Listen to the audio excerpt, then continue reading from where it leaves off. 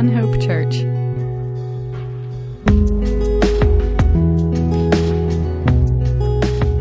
Did it work? Is that how we're good?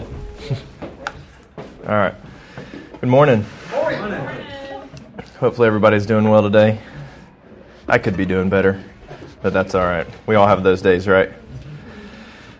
This morning we'll be turning to Matthew 23, and I get the pleasure of reading to you some of the harshest words Jesus speaks in the New Testament.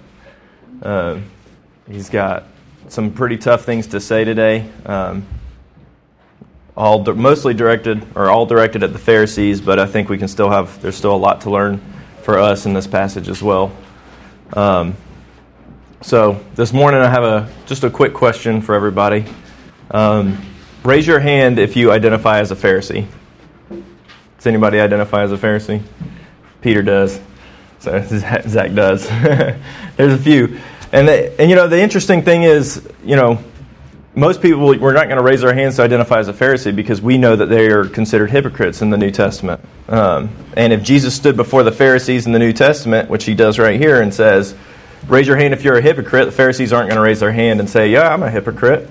No one wants to be a hypocrite, but the truth and the reality is that in some way we are all hypocrites. And the fact of the matter is that even if we don't identify as a hypocrite or as a Pharisee, there are always things in our lives that are maybe things that we don't know, or maybe things that we're ignoring that are keeping us from the truth, that are distorting our faith, that are in some way preventing us from having a better relationship with Christ. So in some way we are all hypocrites.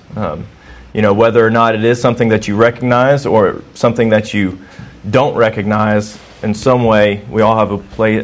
There's always areas that we can grow and improve, and there are areas that we maybe through cultural influences or through our parents and how we were raised or through our world views, our view of God and His relationship and His love for us and His Word may be distorted in some way.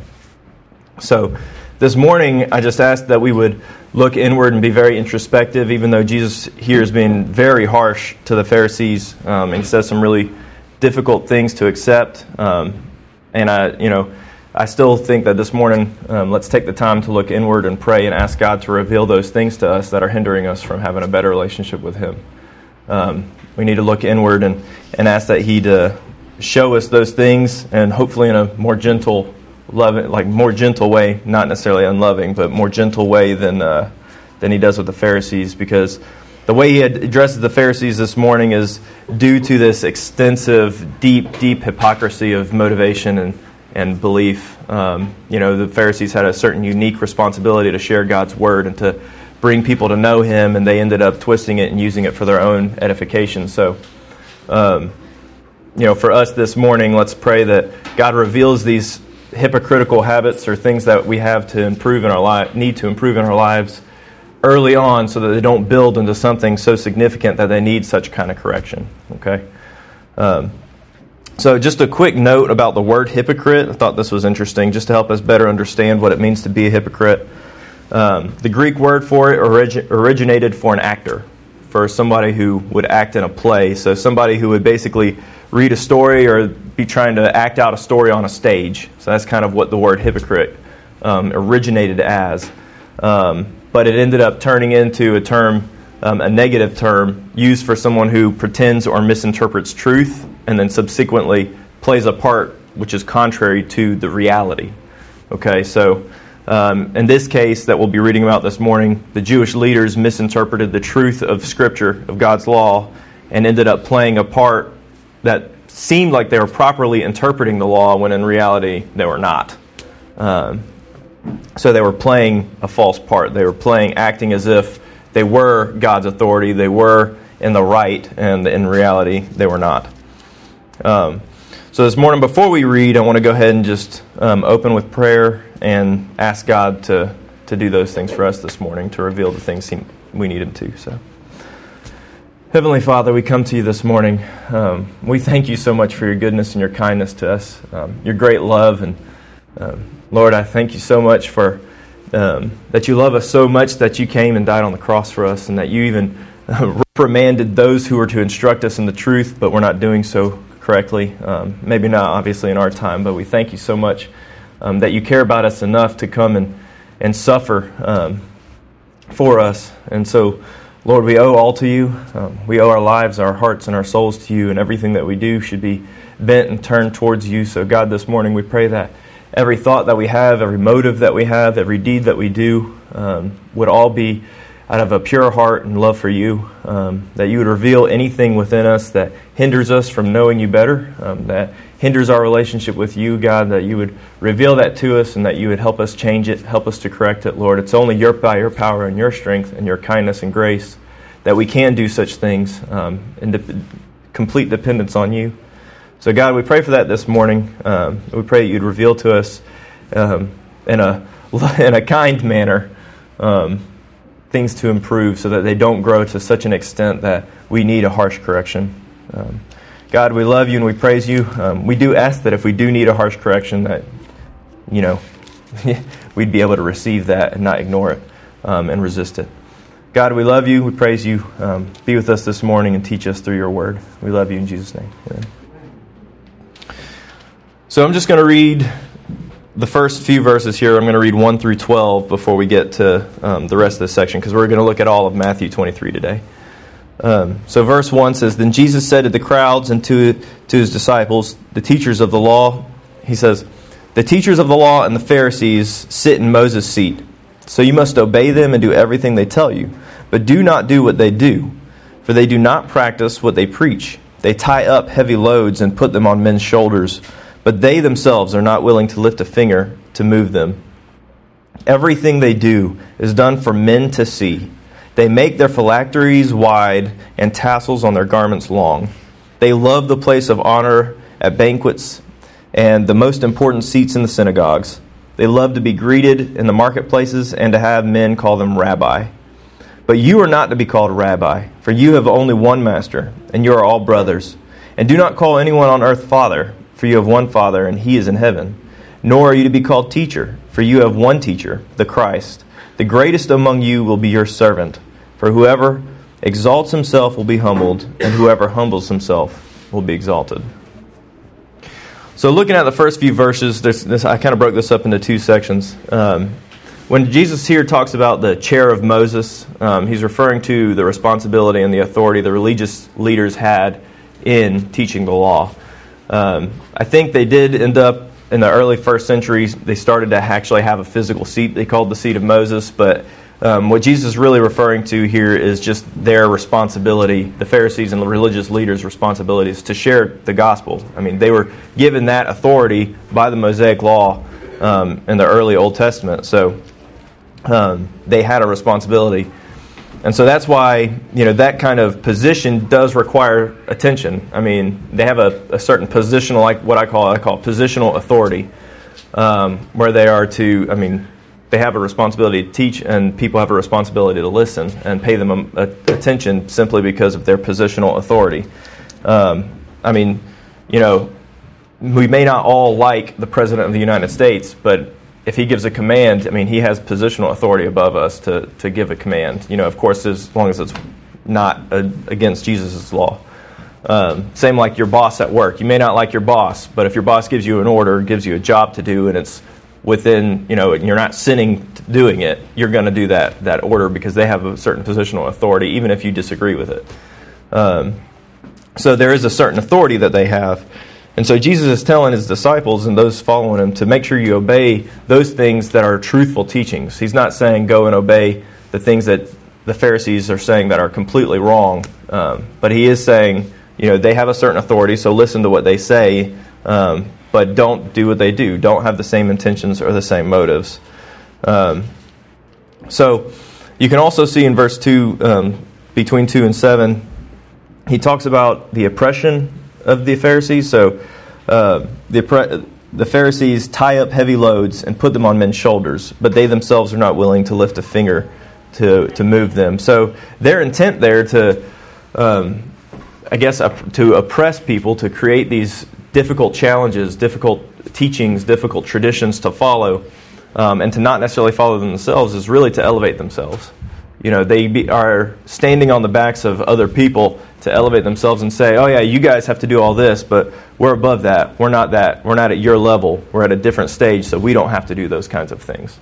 And that's kind of part of their intent, was to self-glorify themselves. The Pharisees were intent on making themselves look good, making themselves in the eyes of the people seem holy and pure and pious. And that was their attempt here, was to stand above everybody else.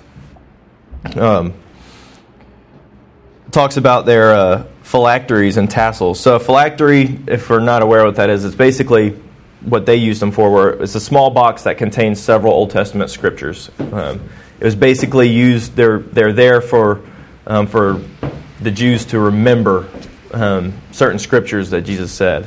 Really pivotal scriptures. And they were worn on an arm and on the forehead. So they were really small box, typically supposed to be really small boxes with these scriptures and scrolls in it.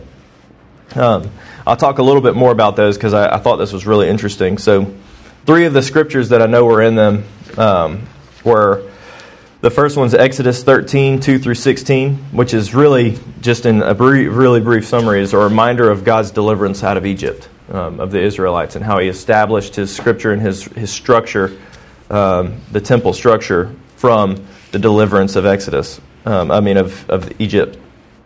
The next one is Deuteronomy 6, 4 through 9, which I'm going to turn to and read. Y'all don't have to, but I really like this portion. And they all tie in together. So, Deuteronomy 6, 4 through 9 reads, "Hear, O Israel, the Lord our God, the Lord is one. Love the Lord your God with all your heart, with all your soul, and with all your strength. These commandments that I give you today are to be upon your hearts. Impress them on your children. Talk about them when you sit at home and when you walk along the road, when you lie down and when you get up. Tie them as symbols on your hands and bind them on your foreheads. Write them on the doorframes of your houses and on your gates." So, I love that portion because it says talk about His commandments frequently, like at your table, at your house. Like, this should be a normal conversation that you have with people, is God's commandments. But He says literally to tie them on your arm and on your head, and I think they took it very literally, and they literally did that. The irony was that the Pharisees didn't really focus on what was inside those boxes. They didn't really listen to those scriptures and obey those scriptures. What they ended up doing was making the box bigger, so people think that they're more pious, which is kind of silly in our terms. They also took the tassels there and made them longer, just to appear. The tassels were to be worn on the 4 corners of a robe to, just to make them appear. And they made them longer to make them appear more holy and more pious. I kind of equate it to, like, what if I came in here and I had, they have those big family Bibles, and I just walked in with this huge Bible, and it's like all worn and tattered and messed up because I've obviously been using it so much, and I come and drop it right here and I open it up and I have to hold it on each end. You know what I mean? That's kind of like what I envision, is this kind of almost this like outlandish display of piety. And if I came in here with this super worn and tattered Bible and I had it so big and I would hold it up when I read so that you guys could see that, man, I have been in my Word. I have been reading the Scriptures. That's kind of the same thing here, is that they made these phylacteries really large on their heads and on their arms, and their tassels really long to show that, oh, I'm more holy than other people. I'm higher than other people. I'm better than other people. Look at me, look at what I've done. And their attention is to be drawn to them and not to God. And they, like I said, the scriptures that were supposed to be in those boxes, they lose the meaning because they clearly didn't even care what was in those boxes. They just made the boxes big to be seen. And the last part of the last scripture that would be into those boxes is Deuteronomy 11, 13 through 21, which again says, "Imprint these words of mine on your hearts and minds. Bind them as a sign on your hands, and let them be as a symbol on your forehead." So I don't think God was intending them to have these things on their forehead physically and on their hands. They are, though, meant to be what He says here, bind them on your minds and on your hearts. You are to know these scriptures. You're to love these scriptures, to hold these scriptures true to your heart. So your intention is to love the Scriptures and to be obedient to Christ, not to be necessarily, not for the outer boxes or the tassels, to be an appearance of to man so that they can praise you more. So, that's just one thing the Pharisees did to be noticed by man, and we should not do that as well. We should not, again, the Bible example was kind of like a silly example, but in our own ways, what is our motivation behind what we do in our lives? I mean, behind our jobs, not even just our jobs, but the things we tell people, the things we talk to people. Are they to build ourselves up and to make ourselves look good in front of people? I mean, we all want to have a good reputation. I mean, nobody wants to have a bad reputation, but where's the difference between your desire for a good reputation and your desire for a good witness and a good testimony? So we need to keep those things in mind as we are living our daily lives. So my final note on these verses is the Pharisees sought the honor of man instead of the glorification of God. They sought to elevate themselves above others as they are superior, and they took the authority given to them by their position and abused it for the sake of their own names. Their focus turned from the edification of God to the edification of self. And I'm sure we can all look in our lives and see people who strive to edify themselves and to glorify themselves. And honestly, a lot of times, and so what I was trying to say at the beginning is, it's easy to look at those people and say, "Wow, man, that's terrible. Those people are awful. That's not who I am." But there are always things in our lives that we need to make sure we look at internally and say, "Okay, well, what areas of my life am I edifying myself instead of God?" The next few verses is kind of cool because Jesus kind of changes everything as far as structure goes. And I'll explain what I mean there. So I'll read 8 through 12 one more time, just so we have a little bit more reference. "But you are not to be called rabbi, for you have only one master, and you are all brothers. Do not call anyone on earth father, for you have one Father, and he is in heaven. Nor are you to be called teacher, for you have one teacher, the Christ. The greatest among you will be your servant, for whoever exalts himself will be humbled, and whoever humbles himself will be exalted." So again, I want to talk a little bit more about like the positional authority and what I like to call authentic authority. So positional authority is granted based on your position, like your job title, your guest responsibility is kind of given to you by man in reality. So again, I use the example of a president, a boss, and even a preacher. Preachers have a sort of positional authority, and I'm not saying that's good, and we're going to talk about that here in a little bit, but even preachers have some sort of positional authority. Simply because they have the title of preacher, people will listen to them more than others. So Jesus changes that, and he's got, Jesus has this authentic authority. When Jesus came to earth, people followed him because of what he said and what he did. Like because of his leadership ability, because of who he was, people followed him and listened to him and did what he asked because of who he was. So Jesus kind of tries, like when he changes a structure here to the church structure, to the early church, which is what we try and model here, he removes much of the positional authority. Because what ends up happening with positional authority is it can be abused for your own motives, for one's selfish motives. So by removing positional authority, he creates less opportunity for those false motives and defects in his church, in his body. So he says here, you're only to have, there are no rabbis, but there's one teacher, the Messiah. So only Jesus is the real teacher. So when I stand up here and I'm talking, and Chet teaches and whoever teaches from here, it's not because we have any more authority than you to stand up here and teach. I mean, goodness knows that I'm not the best teacher by any means. But the truth of the matter is that Jesus has spoken these words, and they're all written down for us in Scripture. And so our goal up here is to teach what Jesus said. It's not to sit here and teach my own desires and my own philosophies and my own things, but to look at the Word and what Jesus said and say, this is what Jesus said. And that's hard for me a lot of times. That's hard to look at, and I know. Whenever I'm preparing for a message like this or something, God reveals a lot of things in my life, and I'm like, man, I don't know if I should be up here teaching this. So, that's the truth of the matter is that we are all have the same authority in God's church. And that's all granted by the gospel here. So Jesus also says we're all brothers. So he takes, like I said, he takes away this, what I'll call it this, the preacher position, the common Southern Baptist or whatever denomination preacher, where they have a higher position and what they say goes and what they do is what's right. And we can see how significantly in America that church structure has failed time and time and time again because it puts so much authority, gives it so much authority to one person.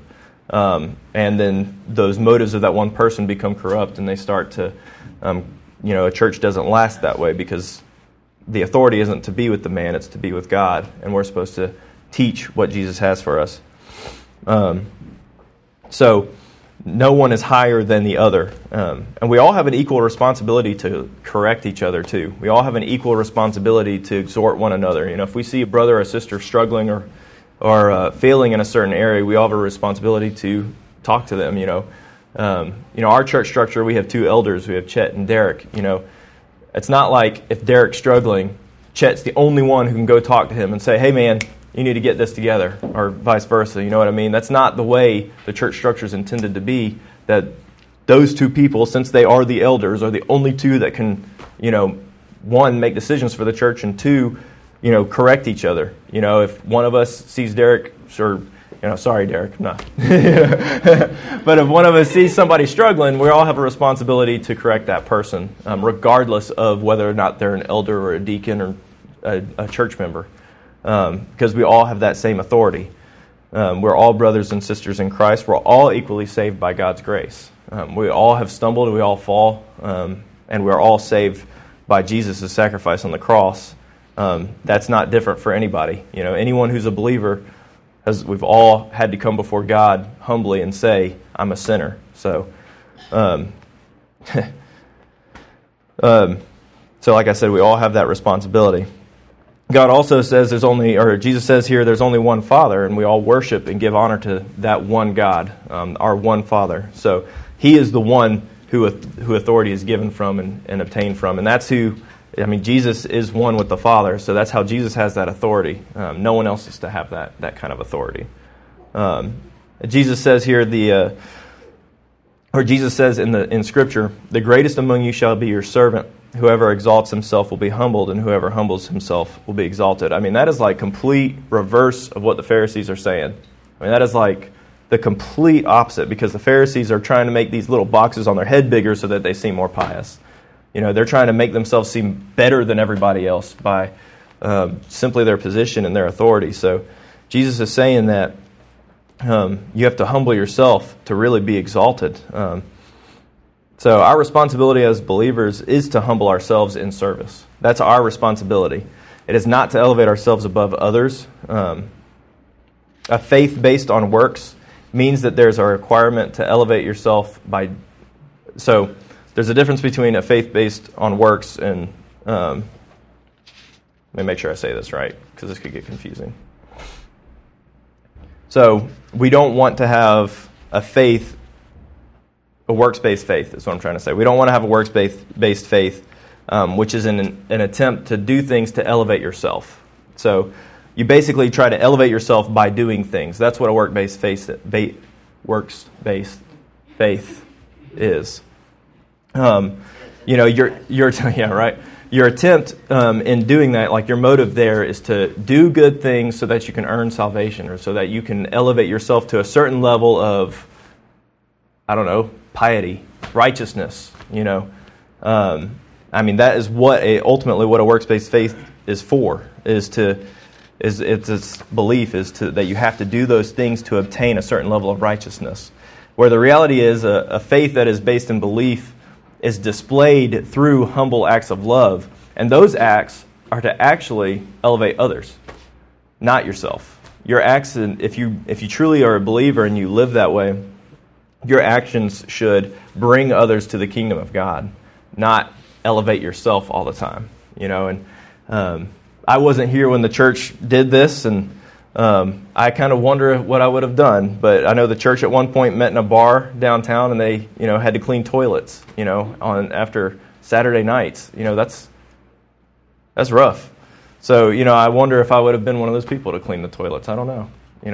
I'd like to say yes, but, you never know until you're in that situation. So that's a really cool example of, that in no way edifies yourself. I mean, who wants to clean a toilet, especially from a bar?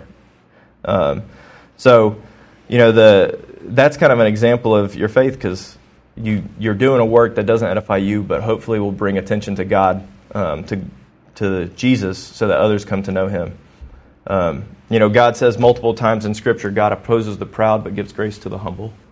So let's humble ourselves before God daily, constantly, because that's how we grow closer to God. He opposes the proud and gives grace to the humble. So this is kind of what Jesus says to those who would elevate themselves. Okay, we're about to move to the next section, which I kind of wonder how he said this. And sometimes I told Michelle, I kind of want to read this how Jesus probably said it, but I don't want to lose my voice today.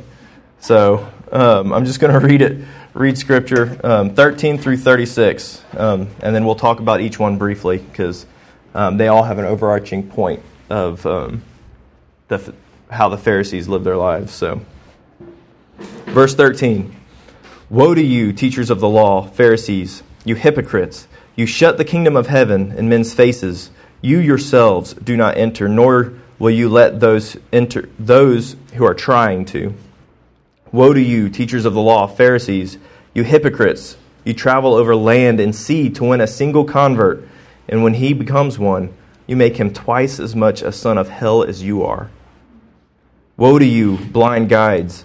You say, if anyone swears by the temple, it means nothing. But if anyone swears by the gold of the temple, he's bound by his oath. You blind fools, which is greater, the gold or the temple that makes the gold sacred? You also say, if anyone swears by the altar, it means nothing. But if anyone swears by the gift on it, he is bound by his oath. You blind men, which is greater, the gift or the altar that makes the gift sacred? Therefore, he who swears by the altar swears by it, and by everything on it. And he who swears by the temple swears by it, and by the one who dwells in it. And he who swears by heaven swears by God's throne, and by the one who sits on it. Woe to you, teachers of the law and Pharisees, you hypocrites! You give a tenth of your spices, mint, dill, and cumin, but you have neglected the more important matters of the law, justice, mercy, and faithfulness. You should have practiced the latter without neglecting the former. You blind guides, you strain out a gnat, but swallow a camel. Woe to you, teachers of the law and Pharisees, you hypocrites! You clean the outside of the cup and dish, but inside they are full of greed and self-indulgence.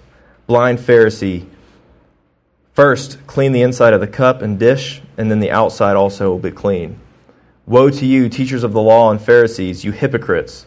You are like whitewashed tombs, which look beautiful on the outside, but on the inside are full of dead men's bones and everything unclean. In the same way, on the outside you appear to people as righteous, but on the inside you are full of hypocrisy and wickedness. Woe to you, teachers of the law and Pharisees, you hypocrites! You build tombs for the prophets and decorate the graves of the righteous. And you say, if we had lived in the days of our forefathers, we would not have taken part with them in shedding the blood of the prophets. So you testify against yourselves that you are the descendants of those who murdered the prophets. Fill up, then, the measure of the sin of your forefathers. You snakes, you brood of vipers, how will you escape being condemned to hell? Therefore I am sending you prophets and wise men and teachers. Some of them you will kill and crucify. Others you will flog in your synagogues and pursue from town to town. And so upon you will come all the righteous blood that has been shed on earth, from the blood of righteous Abel to the blood of Zechariah, son of Berechiah, whom you murdered between the temple and the altar. I tell you the truth, all this will come upon this generation. O Jerusalem, Jerusalem, you who kill the prophets and stone those sent to you, how often I have longed to gather your children together, as a hen gathers her chicks under her wings, but you are not willing. Look, your house is left to you desolate. For I tell you, you will not see me again until you say, blessed is he who comes in the name of the Lord. Some tough words there. So we'll just go through a little bit section by section. I'm not going to spend too much time because we kind of he kind of summarizes this all in the first few verses of this chapter. But this is the extent of the Pharisees' self-righteousness. This is the extent of their sin. And this is some harsh correction. So this is why I'm saying let's try and find the things. Let's make sure we ask God to reveal to us the things that we need correction before it gets to a point where we have to be corrected with such words.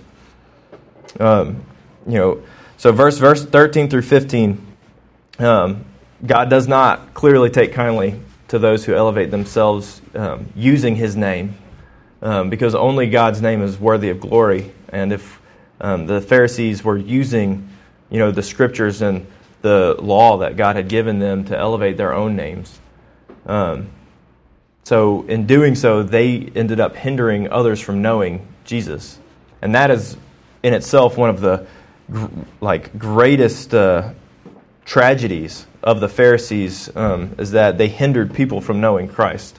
Not only did they choose themselves to not know Christ or to be disobedient, but they hindered others from doing so. Their false motives, verses 16 through 22, which he talks about swearing by the temple and or swearing by the gold, and where if it's people swear by the gold in the temple, then they are held bound by their oath. But if they swore just simply by the temple, then they weren't bound by it. That's kind of a sign of corruption. I mean, the Pharisees, through their false motives, had intentions that were not pure, were not holy, were not in line with Scripture. And so through that, they found loopholes in Scripture to obtain money into, if someone swore by money, they were held by it. But if they swore by the temple, then, they didn't really make a commitment because they didn't have money involved or something like that. So it really displayed their corruption. And verses 23 and 24, that's a pretty interesting verse, because he talks about how they do tithe. They do follow part of the Scripture, and he says, that you should do. That's a part they did, and they did that religiously. And he said that's good, but they didn't do any of the other things. Their motive for that was false. So, they focused and performed well a very small command compared to the overall command of Scripture of what Jesus has told them to do. Because in reality, giving a tenth of your income is important, but compared to loving others and sharing the gospel and bringing others to Christ and healing or loving the sick and taking care of the poor and the needy, that kind of becomes a smaller command. He talks about outward cleanliness compared to inward cleanliness. He talks about the dish and the cleaning the inside or the outside. If the outside is clean and the inside's dirty, if it's up in your cabinet or something like that, it looks clean, right? And then you take it down and it's nasty. So on first inspection, it's like, oh, everything looks great, but if you take a closer look, you try and eat from it or anything like that. I mean, you put in nasty into your body, and that's what the Pharisees were. Is they had that inward, dirtiness, and outwardly they appeared clean, but inwardly they were not. And so Jesus, obviously, here it's more important to have a clean dish on the inside than on the outside, because if the outside's dirty, you're not going to necessarily be eating what's on the outside of the dish. You're going to eat what's on the inside. So that's the analogy he used there. So whitewashed tombs I want to talk about a little bit, just because I want to clarify what he means by it. So whitewashed tombs, the Jews used to paint the tombs white because it was part of the law that you couldn't touch, a dead body or dead bones. You'd become unclean. And so they would paint the tombs white so that they would be very, very visible, so that people wouldn't accidentally go into them or go towards them and make themselves unclean by accident. So they would make them very, very obvious. So when they did that, it ended up making the tombs look really pretty. I mean, they had this really neat look to them. And but on the inside was decay and death and rot. And Jesus compares the Pharisees to that. They would look very beautiful outwardly, but inwardly was defilement. And that's pretty severe. So that's what the whitewashed tombs meant. And then, a heavy consequence for their 29 through 36. he says, you build tombs for the prophets and decorate the graves of the righteous, and you say, if we had lived in the days of our forefathers, we would not have taken part with them in shedding the blood of the prophets. So they're kind of saying, like, they're associating themselves and saying they would do something different, but the reality is they're not doing anything different. They actually have already crucified, like John the Baptist. So, they're already, or not crucified, I'm sorry, but they already murdered John the Baptist. So at this point, they are actually following in the exact footsteps of their forefathers, doing exactly what they did, even though they're looking there and they may verbally say, we're not going to do the same thing they did, but they are doing the exact same thing they did. So Jesus has some heavy consequences there, and these will be the people who end up murdering Christ himself. Some heavy words here, and people will go to any length to preserve their own self-righteousness. They'll go to great strides to preserve their own pride and dignity, even though, at least outwardly, at least the appearance of dignity and the appearance of self-righteousness, how difficult it is to admit one's pride and humble yourselves before God. And so let's take that this morning as a lesson to ourselves that it is hard to admit pride. I'm sure certainly we can have pride in some areas and be humble in others. So, I can tell you pride, I see it quite a bit in what I do. And pride is a leading factor in a lot of the issues that we have today. People not willing to acknowledge their problems, people not willing to acknowledge their wrongdoing. From my personal experience, I see a lot of times in like domestic situations, people will call 911, and I would guess 30 to 40% of the time, the person that calls 911 is the one who has to go to jail. And it's because they call 911 thinking that they were justified in the acts that they committed. And the reality is that's because they have this level of belief that, I'm entitled to do this. I'm entitled to whatever. I'm not going to get too much into that. But I'm entitled to commit this act, right? And so they call 911 thinking they were justified in their actions, and the reality is they were actually the one who's at fault for everything. And that's a sad reality, but even in our lives, sometimes it's hard to admit that we're wrong. In our lives, it's really difficult to admit that, my pride's in the way of Jesus. And frankly, that's a daily struggle for me. That's a daily thing to get up and say, God, you're first, not me. God, you're first, not me. Lord, I know that you want me to read my word. You want me to pray. When I go to work, I need to focus on you and try and take every opportunity I can to share the word. But, sometimes I get caught up in, I just need to get done with this person so I can go deal with the next issue. Or, let me just finish this task and, someone's talking to me, but I have this job to do, so let me just do this job and ignore this person because this is what I have to do. When the reality is God may be calling you to talk to that person, and put a little work later into that job. Even though it may make your life a little more difficult, maybe you lead someone to the kingdom of God. Because ultimately our purpose in this world, our purpose here as followers of Jesus is to bring people to know Jesus. It's to simply, it's a really, there's so much in Scripture. This is a really big book to read and to understand, but it's because God wants us to understand what He cares about. And it all kind of comes down to a simple act of faith in our lives and a simple command, and that's to make lead others to follow Jesus, to make others followers of Jesus. The simple command that we really have to do is go and make disciples of all nations. Whether that be here in Athens where your job is, or to actually go on mission trips and go afar. The simple reality is, in humbling yourself before God, you recognize that His command is greater than your own desires. His command is greater than your responsibilities, your earthly responsibilities. His command comes before everything. And when you humble yourselves in such a way, you recognize that His command is more important, and His command is to love people and to bring them to the entrance of the kingdom of God and reveal that to them so that they can walk through. Not saying that it's our job to push them through, because that's not possible. But we need to give every opportunity to those that we meet. We need to bring every opportunity for them to enter the kingdom of God.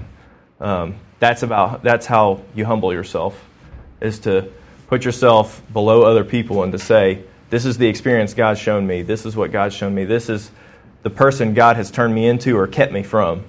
And I use that a lot because I know my sinful tendencies. So I have a pretty good idea if I didn't meet Jesus when I did, I kind of have a pretty good idea of who I would be today. And that's a scary person. That's not a very good person. So you can take those experiences and those realities and share them with people who are in similar situations, or maybe not even similar situations, but use your personal experience of redemption for other people to know the power of Jesus and reveal that narrow path to Christ. So this morning, in closing, I'll just say one last thing. Let's humble ourselves before God and lay aside our own self-admiration. Our work is not to elevate ourselves into the kingdom of God, to gain more authority, or to earn a higher position in God's kingdom. Our work is simply to lead others to the kingdom of God. Let's pray. Father, we thank you so much for your great love. Lord, we thank you so much for the forgiveness that you offer us, the grace that you've given us, because we all fall short of you. We all fall short of earning the kingdom of God. Lord, we know that's not possible because we are sinners. And God, I come before you this morning and I acknowledge that. I know I'd be a pretty bad person. I'd be a pretty evil person if I didn't know you. And Lord, you saved me from so much. And God, I just pray that helping me to see who I might be in the future if you hadn't saved me would help motivate me to help others know you. So God, I pray for us this morning that we would lay aside our own desires, our own self-righteousness, our own desire to edify ourselves through our works. That we would lay those aside, lay those on the altar before you and sacrifice them. And that all our works, all our thought, all our lives would be bent on bringing others to know you and glorifying your name, God. Because that is the ultimate way to honor you, is to bring more people to honor you. God, your way is so good. Your way is so much higher than ours. So God, I just pray that this morning you would help us to lay down all the things that hinder us. Reveal them to us each day. And help us to walk humbly before you under your banner of Christ. And help us to follow hard after Jesus. Help us to love one another as brothers. To acknowledge you as our teacher and as our God and as our Savior. To help us to do that. Help us to do that daily. And to, Lord, I pray that you would help keep us from the teachings of the Pharisees. And I don't mean the Pharisees of the time that Jesus lived, but maybe the false teachers of those who live today. Lord, guard our hearts and guard our minds from the lies that either the evil one may bring to us or false teachers may bring to us, Lord. Help us to observe the Scriptures and read your truth daily so that we know what is true, what is right, and what is pleasing to you. God, be our everything. Help us to follow hard after you. And Lord, I just pray this morning during this open time where we honor you, God, that you would break our hearts before you and help us to honor Jesus and the sacrifice that he made on the cross that brings us into fellowship with you and opens up the kingdom of heaven for us. And Lord, I pray that we would bring your kingdom here on this earth today and each day that we live. God, we love you, we praise you, we honor you. We thank you so much for how good you are. We thank you that these words were directed at the Pharisees and not at your disciples. And we pray that these words would never be directed at us, but we would learn from them and avoid reaching a point where we require such instruction. God, we love you, we praise you, and give you the glory this morning in Jesus' name. Amen.